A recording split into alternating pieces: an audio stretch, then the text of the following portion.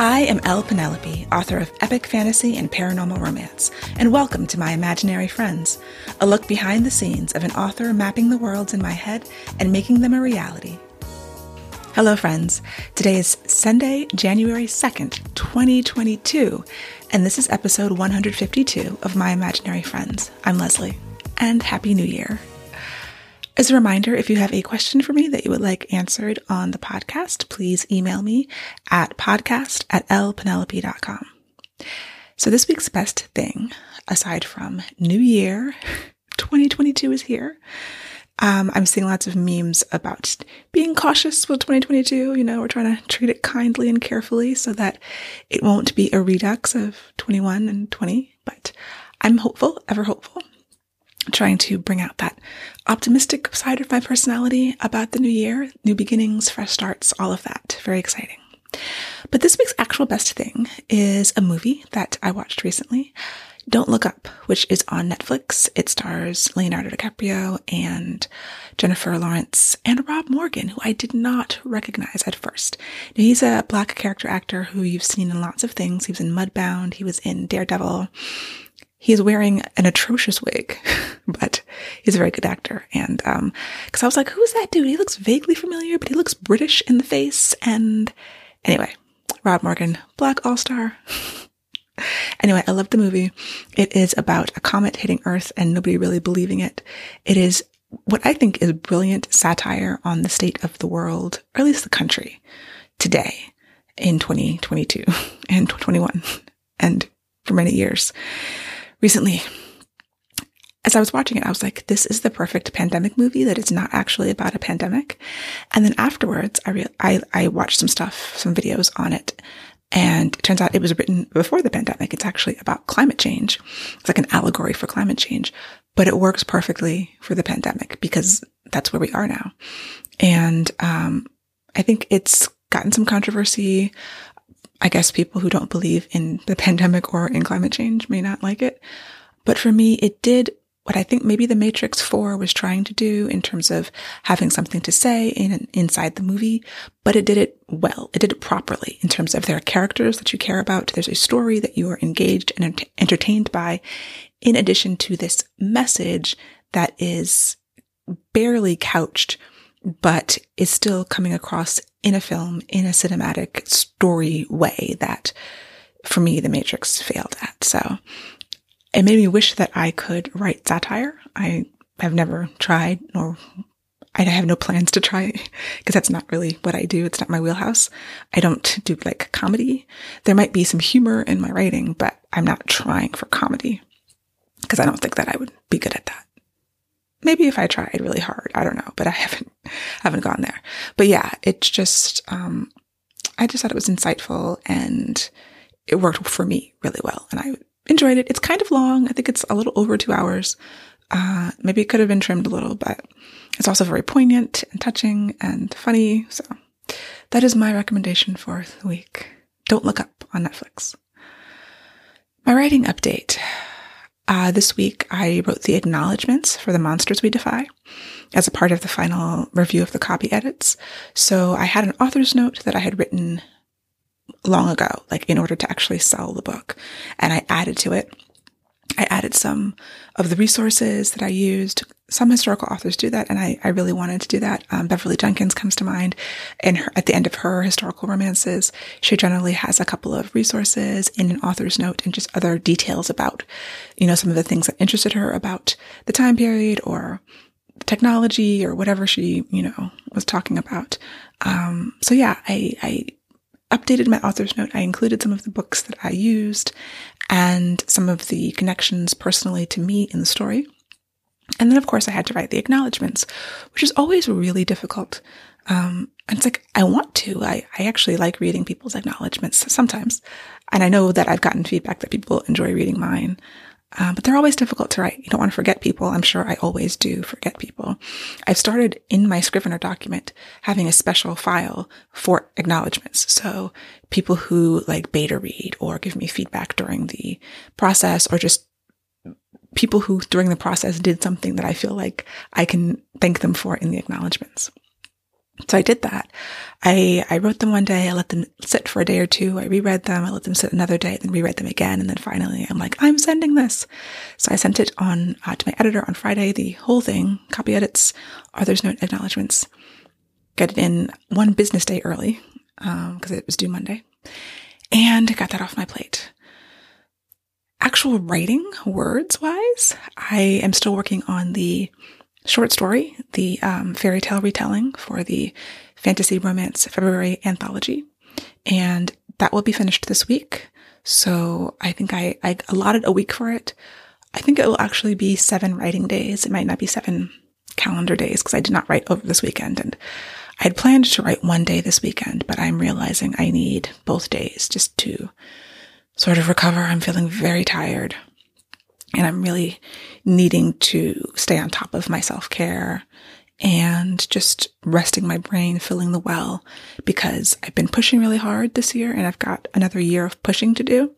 So really being very close in touch with how I'm feeling, how my creativity is feeling, just trying to be better about that. And so I realize I need a rest, and I'm going to take at least today as a rest. It might just be writing 5 days a week for a while. Often I do 6 days a week, and, I just have to play it by ear, see how I feel. But regardless, this week I only have 3 scenes/chapters to finish for this revision. I do want to get someone else to read it, get another set of eyes on it, a beta reader, critique partner, and then do another quick pass on it by the end of the month. Other writing that I did this past week, been working on the plot for the second Orbit book. It's still a struggle. This book is, I have this kernel of an idea for the second Orbit book, which, by the way, if I haven't mentioned recently, it's, the deal with Orbit was a 2-book deal, but they're both standalones. So, when I have to write a series, I already have characters, I already have ideas. If I were to ever write a sequel to The Monsters We Defy, I've got kernels. But coming up with a brand new from scratch idea is what I chose to do. I could have done some sort of standalone spin-off. Originally I was thinking of maybe using a character, even a minor character from Monsters in the second book. But then I had, I was on vacation for my anniversary this fall, and I came up with this kernel of an idea that I was very excited about, and I'm still excited about. But the process of turning it from a kernel into a synopsis has been very difficult. And it's always difficult. I think also the timeline, I feel pressured to do it on a shorter timeline than I usually do with this kind of idea. Like for Monsters, I had the kernel of the idea. I must have been 2019. And then I spent almost a year researching, thinking about it, plotting, finding the characters and the story in the research. And then I did the writing, I have to look at the schedule I did last year, but, end of 2020, I started writing it. It was done May 2021. So we're talking about October to January till now. I've been trying to fast track the same process that I usually did, or that I previously did in a year. And I thought at the beginning that was going to be a challenge. And it has been a challenge, especially on top of all the other writing projects that are taking brain space, that are contributing to decision fatigue. So it's going slow. And I think that I have to honor that, in pursuit of self-care and in avoidance of burnout. This idea is not coming on the schedule that I wanted it to, which just means I have to push the book back, which is fine. It's what has to happen. And I have to sort of still make my peace with that, because I want to be aggressive and get things done and check things off the list. But I also only want to write and publish books that I believe in, that I love with all my heart. And this concept I love with all my heart. I think it's a great concept, but the mechanics of the idea I'm not in love with yet. And I'm brainstorming all sorts of scenes and conflicts. I think I've got these characters. I've got 3 main characters that I'm starting to really understand. And for me, turning a kernel of an idea into a synopsis, which is a plot, a book that I can then go write, involves learning about the characters and figuring out what these characters do plot-wise in tandem, going back and forth. So I did some research.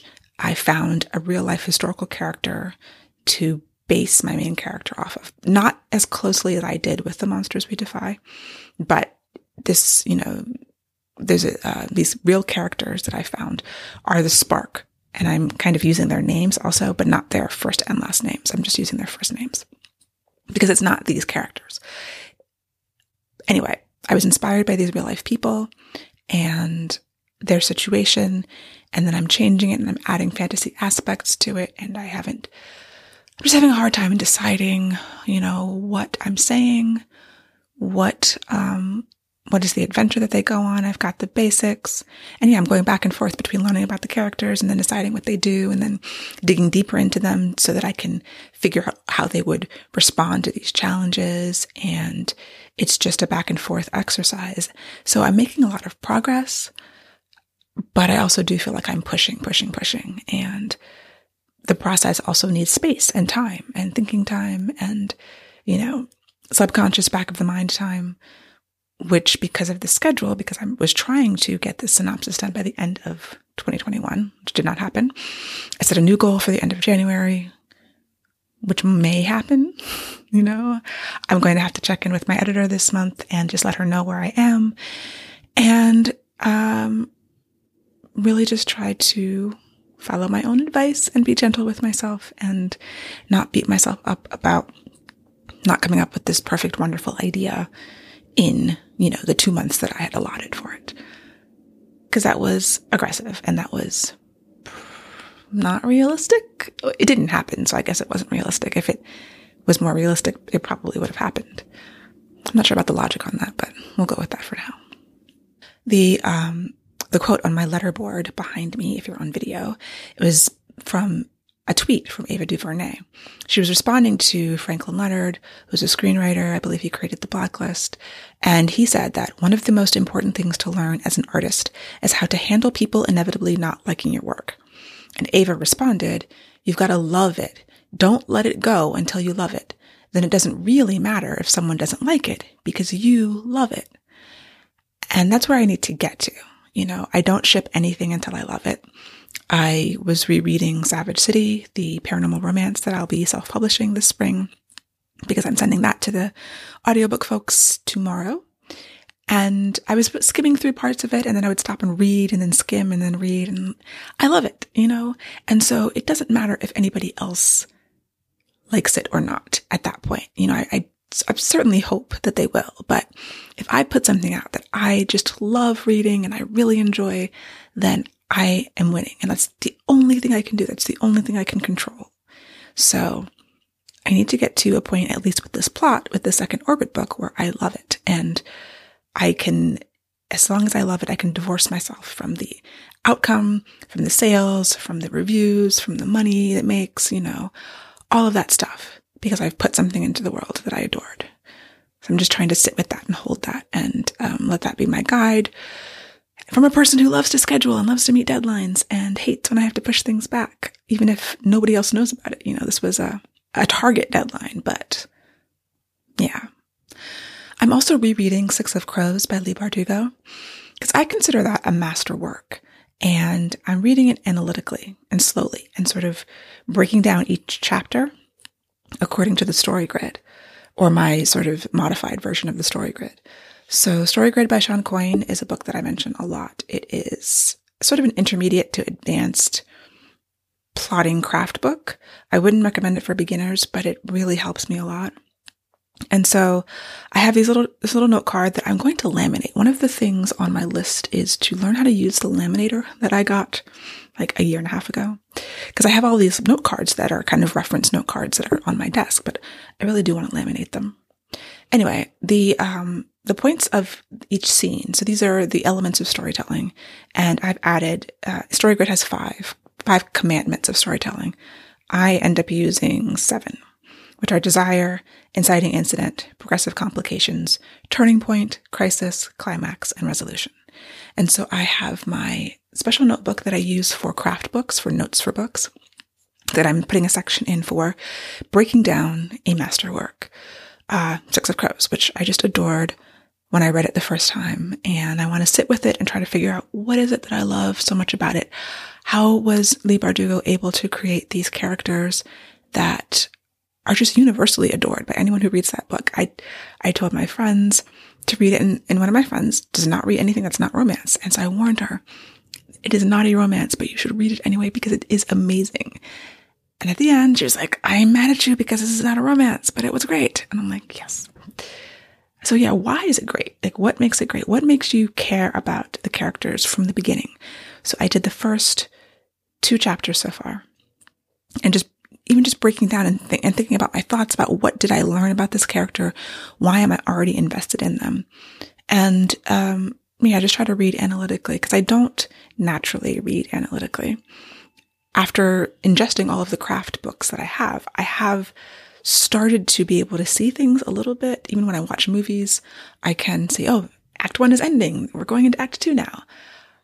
But my natural state is not particularly analytical. I just get lost in the story, even knowing how stories are created.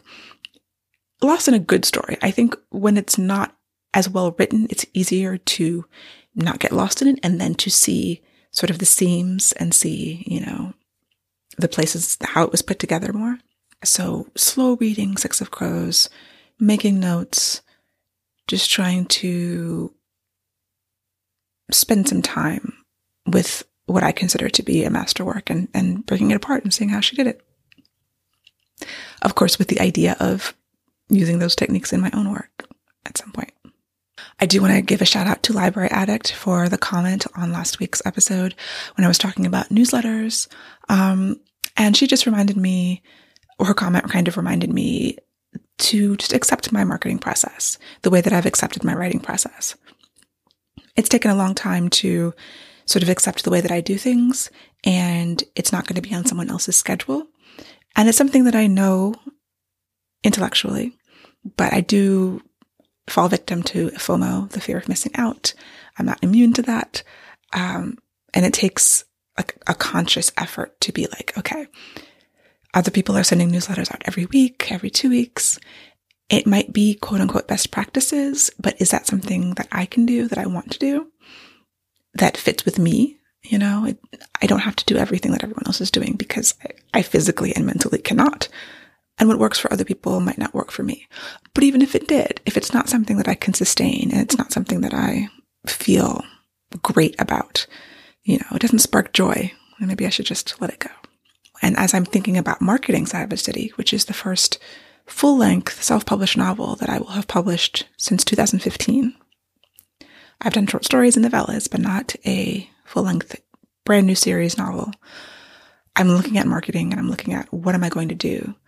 And that's something I'll talk about in future weeks because my situation as a hybrid author, is different. I'm not going to be able to use a lot of the techniques that a lot of very successful self-publishers use because I'm not going to be publishing that frequently. The second Savage City book is not going to come out for a year. I just don't see any way that it could come out faster than that.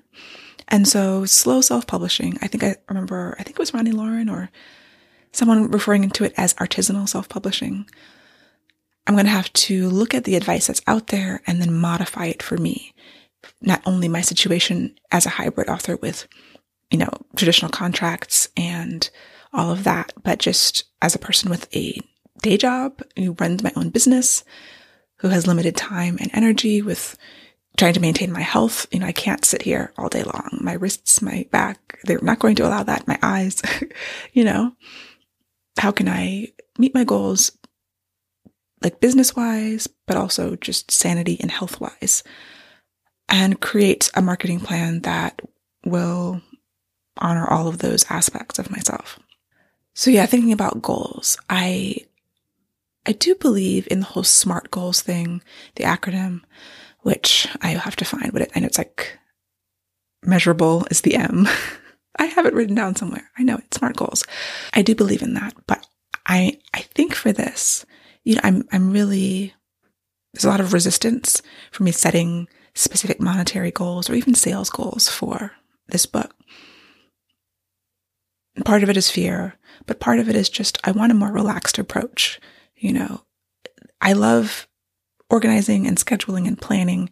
And I think I can do those things that I love. I don't love feeling pressured to try to hit an arbitrary sales goal. Like, I want to publish the book and have people read it and love it. And, but it's like, should I set a goal? Like, I want to sell 1,000 copies in 3 months or whatever. Like, well, what am I going to do to meet that? The things that I know that you can do to meet that, are those things that I want to do? Probably not. Like, some of those things I'll do. I am, this week, one of my goals is going to be to start a marketing plan for Savage City. But I'm really resisting setting either a monetary or a sales number goal. I think that the idea from Atomic Habits, that book by James Clear about creating systems instead of goals, makes a lot of sense to me. So maybe I will focus on the systems. Like, I will post, on social media, or I will do a launch week, a Facebook ad campaign, or, the things that I'm going to do to put it out into the world and then divorce them from the results. That is something that I think will take stress off of my plate and just spark a little bit more joy inside of me. So SMART goals are generally a great idea, but it's also really important to be keeping tabs on yourself and to be knowing yourself and where you are. And maybe this is not a season for SMART goals.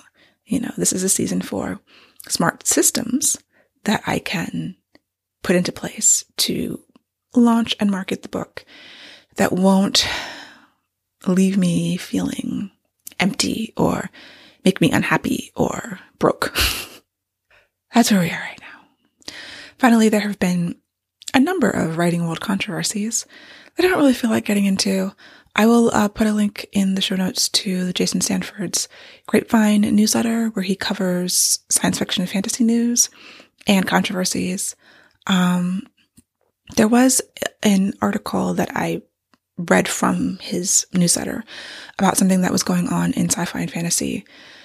And it was an interview with an author who had written a short story, the attack helicopter story, which if you're familiar with that, link in the show notes if you want to dive into that whole debacle. But it was a very controversial short story. And the author had it removed from the online magazine where it appeared and then checked herself into the hospital. She had a whole breakdown because she saw all the criticism and all of the drama around it. And it just got me thinking, that and some of the other drama that I saw happening in other spheres, in romance, not just sci-fi and fantasy, had me thinking about anonymous art. Should we all move to that? Because a lot of the things that I'm seeing are identity based. It's like, in this particular case, it was a trans author and people were questioning because the author didn't identify herself as trans and the story had to do with trans characters. There was questions about the authenticity. And I remember a case a year or two ago where there was this beautiful illustrated cover that came out for a romance book, 2 Black characters on the cover. Black romance Landia was, looking forward to this until the author photo came out, and it was a person who looked very white and was white who had written this book. And then the tone of the conversation changed. And it's like, there's very good reasons for wanting diversity in publishing. I'm a proponent of diversity in publishing as well. But part of me is like, what if we just all published our books anonymously? So you didn't know who wrote it. So you just read the book on its own merit. And because I've read books with Black characters that just felt wrong. And I go and look up the author and like, obviously this was not a Black person because something was off here. And there's that. But what if all the work just stood on its own? And we didn't have to look up the race or the gender or sexual identity of the author to judge it against our idea of what was in the work, If a white author wants to write people of color characters and straight authors want to write queer characters, can they just stand on their own? Can we look at them as the work and not judge whether the author has the right to tell those stories? And then from a business publishing perspective, can publishers just publish the work that is good without having to worry about, we can't publish that because your identity doesn't match the identity of your characters and we'll get in trouble? it's a question that I thought about just as I was pinged and tweeted and texted about all these different things happening. I'm like, whoa, what's going on? I mean, I know what's going on, but should it be going on? There's valid concerns, but could the concerns be alleviated if it wasn't like, oh, we already have our Latina author for this season. We can't publish your book, or insert whatever marginalized identity there. If it's just the story, regardless of who wrote it.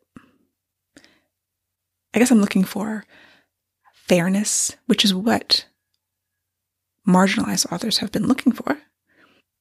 And if there's an overcorrection happening now, then perhaps it's one that needed to happen. And eventually the pendulum will swing backwards. I mean, I don't think we ever get fairness, and no one's ever guaranteed fairness. The world is not fair. Because what does fair even mean? But part of me just longs for a time when we can divorce the artist from the art. We can divorce their identity, their politics, their crimes, whatever, and just look at the art on its own and appreciate it. You know, I'm not planning to watch the Harry Potter reunion thing, but, you know, I know a lot of people feel very torn about Harry Potter because of their perception of the author now that has changed. So shouldn't we just separate it? Like, let artists be people, be as flawed as they are, and appreciate their art completely separately. I guess it's not realistic, but it's still a thing that I think would be better if I was in charge. But there was a quote that, from the Vox article about the attack helicopter story from the author, Isabel Fall. And she said, basically talking about putting people in boxes. She says, "We need the boxes to argue over. I do not want to be in a box. I want to sift through your fingers, to vanish, to be unseen." And that I thought was beautiful. And I thought that was very poignant. And as a writer, it's sort of what I would wish also for myself, if it were ever possible. So that is it for me for this week. Goals for the coming week are finish the short story, get back into that 1830s proposal that I have to write, be plotting Orbit Book 2. And I think that's it. I'm finally starting to shed projects, turn things in, send things off, which is nice, and get the number of things I'm working on at the same time down to hopefully a more reasonable number. So my wish for you is a beautiful, happy and healthy, vibrant 2022 that is full of wonderful things and the strength to handle all of the not wonderful things that are sure to happen as well. And I will talk to you next week. For episode show notes and to sign up for the Footnotes newsletter and get the show notes in your inbox, go to myimaginaryfriendshow.com. Subscribe wherever you get your podcasts and watch the video episodes on YouTube.